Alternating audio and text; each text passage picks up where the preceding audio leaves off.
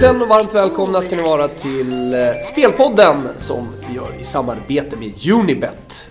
Det är torsdag och jag och Daniel, vi har suttit och snackat ner gårdagen, den mycket spännande matchen mellan Bayern München och Juventus, nästan ett understatement. Vilken match, Daniel! Ja, det var helt galet. Bayern hamnade ju i brygga där när de bjöd på 1-0. Ett horribelt misstag av Alaba och Neuer. Och sen hämtade de ju inte sig. Nej. De var ju skärrade fram till en bit in i andra halvlek och kunde med mycket möda och stort besvär till slut vinna i förlängning. Det var en av de häftigaste upplevelserna på en fotbollsplan för min del på väldigt lång tid. Champions League vaknade till lite efter 2-0 matcher på tisdagen. Och vakna till, det gör vi ju nu, Daniel, efter lite sömn, för det vankas Europa League och det tycker vi så mycket om. Många spännande matcher och vi ska gå igenom i kronologisk ordning här. Exakt hur den kronologin ser ut, det är ingen som vet. Men det här är kronologisk ordning. Det är 19 matcher som vanligt, sen har vi ett 21-05-block. 19 matcherna, Bayer Leverkusen, Villarreal bland annat. Och vad har vi för utgångsläge i den matchen? Där har vi ett utgångsläge att Villarreal har med sig 2-0 från hemmamötet. Och det var fullt rättvist. Bayer Leverkusens målvakt höll nere siffrorna. Det var närmare 3-0 än någonting annat. 5-1 i skott på mål säger statistiken. Och Villarreal vann den matchen högst välförtjänt. Hur bra är Villarreal egentligen? Vi har pratat lite om det. Jag vet att du har uppat dem flera gånger. Man glömmer bort dem lite med trion i topp där i Spanien. Men Villarreal på en ganska komfortabel fjärdeplats just nu. Ångar på, släpper in väldigt lite mål och ser riktigt vassa ut. Ja, nej, men de är riktigt bra. Spelar i världens bästa liga och är, som du säger, fjärde bästa lag där. Så att jag håller nog Villarreal som ett snäppet bättre lag än Bayer Leverkusen. Dessutom har ju Leverkusen en del skador. Till exempel är Jedvaj borta, i och för sig avstängd. Toprak har varit skadad ett tag, det är bästa backen. Så att det ser inte helt optimalt ut i Leverkusen. Jag har ju själv gått emot dem, både i helgen där mot Hamburg när jag fick pengarna tillbaka. Det var en +1-lina. Jag har även gått emot dem i söndagens match. Man spelar borta mot Stuttgart. Just det. En match jag tror att Stuttgart har klar fördel av viloläget. Men åt till den här matchen. Vi har väl inget speltips här, men vi sneglar emot plussidan på Villarreal. Ja, 1,83 plus en halv finns på ett Villarreal som kan backa hem och spela på kontring. Det är dit vi kikar i alla fall. Ja, Football United håller ni koll på om det är så att ni vill följa våra spel. Från Bayer Leverkusen till Lazio Prag. Och där blev det 1-1 första mötet och ingenting annat. Lazio kom tillbaka. Var väl det snäppet bättre laget. Det man har sett av Sparta Prag den här säsongen i Europa League är att de har varit starka hemma och sen betydligt sämre borta. Så var det också mot Krasnodar i 16-delsfinalen. Och frågan är vad vi har Lazio. Jag tycker att det är ett lite schizofrent lag. Man vet inte riktigt vilka som är nyckelspelarna. Nu har man återigen då en del spelare borta i backlinjen, Rado bland annat. Men man får Konko tillbaka. Hur viktigt är det här? Ja, det får vi väl se ikväll. Man vann ju mot Atalanta i helgen till exempel, i en match där jag trodde på Atalanta spelade på plussidan där. Men till slut så blev Klose avgörande. Så det finns ju liksom klass i det här Lazio. Men det är inte så att jag kastar mig över -1 till 2,11 hemma mot Prag. Så jag tycker att priserna ligger rätt där och låter den vara helt enkelt. Då tycker jag att det är mycket trevligare att gå till det helspanska derbyt. Eller vi kanske ska kalla det Basken mot någonting annat. Valencia Athletic Club. Ett första möte som var ganska öppet på en regntung plan, eller hur Daniel? Precis, det viktiga där var ju att veta att den spelades på en riktigt regntung plan. Det var mycket regn innan match och regnade under matchen. Och planen var rejält regntung i stort sett hela matchen och givetvis ännu mer då i slutet. Trots detta så var det ju en klart rättvis seger för Bilbao. Man låg närmare 2-0 än 1-1. Så att Bilbao ser ju betydligt stabilare ut än Valencia gör. Även om Valencia på pappret har ett intressant lag så håller jag Atletico Bilbao som det klart bättre laget för dagen. Tittar vi lite grann på skadeläget så fick ju Valencia tyvärr Cheryshev.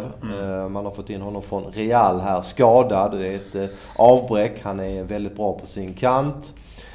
I övrigt ser det okej ut. Inga nya skador i Athletic Club. Man har sin tidigare skada på Inaki Williams. En riktigt duktig ung kille som har varit saknad. Men man har bra ersättare så att det ser ändå bra ut Athletic Club. Och Men det är 2 lag som går för det här, eller hur? Ja, läget här med 1-0 till Athletic Club är ju intressant. Tänk på att de vann även bortamötet här med 3-0 för några veckor sedan i ligan. Då var det en rätt så öppen match. Valencia missade ett jätteläge till 1-0 till exempel. Så att vi har enats om ett överspel här. Ett Valencia på hemmaplan brukar vara aggressiva och när nu matchen spelas på ett normalt underlag så känns över 2,25 till 1,86 intressant. Så att det blir dagens första speltips. Där hör ni, Valencia Athletic Club. Det blir chansrikt och förhoppningsvis också målrikt. Över 2,25 till 1,86. Anderlecht Shakhtar Donetsk. Lite intressant information i den matchen. Det är ju att Luchescu, alltså tränaren för Shakhtar, han vilade i stort sett hela laget i helgens möte mot Dnipro och har ett extremt fokus på Europa League den här säsongen. Man vann ju första mötet med 3-1. Och det var mot ett Anderlecht som jag delvis har blivit lite imponerad av under gruppspelet. Jag tycker att det är ett kompetent lag ändå i de här sammanhangen. Men med Shakhtar Donetsk som vilade hela sitt lag. Anderlecht spelade i söndags, spelade bästa lag. De ligger 3 i Jupiler League och liksom jagar de 2 framför. Ja, det är ju priser därefter också. Alltså, Shakhtar Donetsk knapp favorit på bortaplan här mot Anderlecht. Så att, jag var lite sugen på Shakhtar-sidan när jag såg att de vila och liksom hörde om det här fokuset på Europa League, men inte riktigt så att priserna är med mig här. Nej. Och från det då till stormöte i Manchester, Daniel. Vad säger du om Manchester United mot Liverpool? Ja, det är ju verkligen ett stormöte och där har vi med oss då att Liverpool vann hemmamötet med 2-0 och det var ju också klart rättvist. Det var ju så att De Gea stod för ett par riktigt svettiga räddningar. Det är bra Liverpool. Fantastisk målvakt det där. Men Liverpool så bra ut. Jag tycker det är intressant att notera att Liverpool har alltså varit spellediga sedan dess. Har fått en vecka att preparera sig. Medan United fick en tuff match mot West Ham här i söndags. Det var ju FA-cupen. Det blev 1-1 och gick till omspel. Så att fördel för Liverpool när det gäller vilofaktorn. Och sen dessutom får man väl ha med sig att United kommer givetvis gå in hårt för den här matchen. Men någonstans i bakhuvudet kanske det finns att de har City då i derbyt på söndag. Och det gäller ju faktiskt Champions League-platser. Så att man får ha med sig i alla fall att veckan är ganska jobbig för United. Jag tycker också att Liverpool har ett spel under Klopp som passar bra på bortaplan. Man har snabba spelare i form av Coutinho, Firmino och framförallt Sturridge. Och det borde ju bli en matchbild där United blir spelförande och Liverpool kan spela på lite omställning. Så att jag har ju spelat rätt mycket då på Liverpool. Problemet bara då är att priset har gått ner. Det är ner ungefär 10 punkter. Just nu är Liverpool plus en kvartsboll 1,75. Jag har spelat dem plus en kvartsboll till 1,85. Så att det är svårt att rekommendera spel kanske till de här priserna. Men skulle Liverpool studsa upp igen så tycker jag att det finns flera saker som talar för att Liverpool kommer att få en passande matchbild här så sagt. Så att jag har borta feeling. Borta feeling. Frågan om du har borta feeling när Sevilla möter Basel, Daniel. Det tror jag inte. För i Basel, där finns det ingen muro. Det finns ingen väggmur. Walter Samuel är ju... Ja, han är ju avstängd i det här mötet. Plus att Basel har många skador. Bland annat isländska landslagsanfallaren Ytten Bjarnarsson som har varit jättebra. Dels i ligaspelet i Schweiz men för all del också i Europa League den här säsongen. Det vet alla som har följt gruppspelet. Men också en rad andra spelare och en hel del doubts inför matchen. Så att det är 3 spelare som är doubts, 5-6 spelare som är borta och ja, det är absolut inte optimalt. Men man möter vad då för Sevilla, Daniel?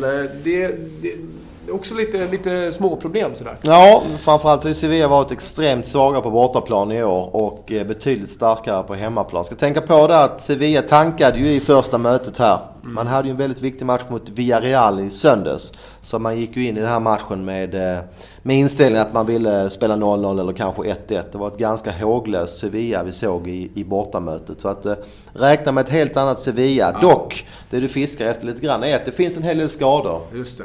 Man har även avstängning på en Sonsi, ganska duktig inomhutfältare. Plus att jag har läst en del previews här från folk som följer laget och träningarna. Att det är en del slitage i truppen.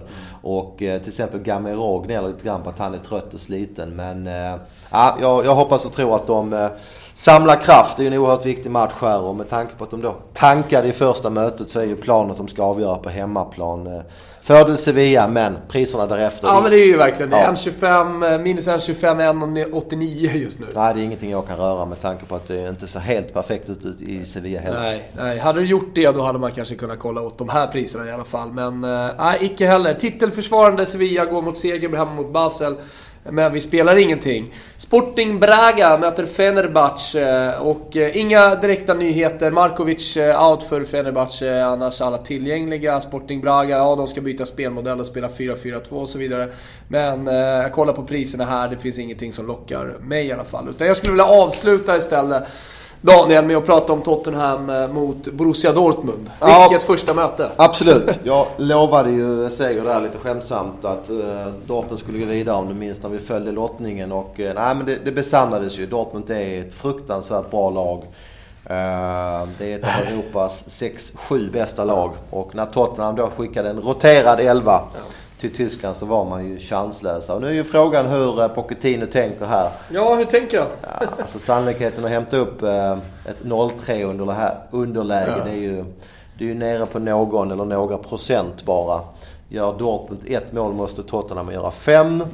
De har en viktig ligamatch mot Bournemouth på söndag. Så jag tror inte att Pochettino ställer ut topplaget här. Jag tror att det blir en del rotationer. Till exempel en sån som Harry Kane kanske börjar på bänken igen. Precis. Däremot har ju Dortmund-läget gått ut och sagt att de kommer att spela bästa elvan, eller i stort sett bästa elvan. Så att jag tror det kan bli en passande matchbild här för Dortmund.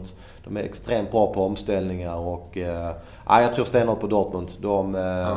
De har jättechans att vinna det här. Det är inget lag som brukar liksom backa och spela för 0-0 heller i det här läget, utan det är ett offensivt lag som är väldigt bra både som bollförande och när de får spela på omställningar. Så att mot ett roterat Tottenham igen så spelar vi Dortmund. Tänk även på att om Dortmund tar ledningen 1-0, då måste Tottenham göra 5 mål. Det vill säga, då kan ju matchen eller hemmaintresset verkligen dö. Så att vi spelar Dortmund här. Minus en kvartsboll. Har gått ner lite grann här under förmiddagen. Men minus en kvartsboll, 1,83 hittar vi just nu på Dortmund. Så är det, hörni. Europa League ikväll. Ha en väldigt, väldigt trevlig fotbollsafton. Och sen så är vi tillbaka redan imorgon. Då ska vi snacka ligaspel. Definitivt. Imorgon fredag är vi tillbaka. Då kan vi även snacka lite om lottningen som äger rum klockan 12 imorgon. Champions League-lottning. Precis, det ska vi garanterat göra. Så vi tar podden efter det. Lycka till med spelen. Ciao tutti.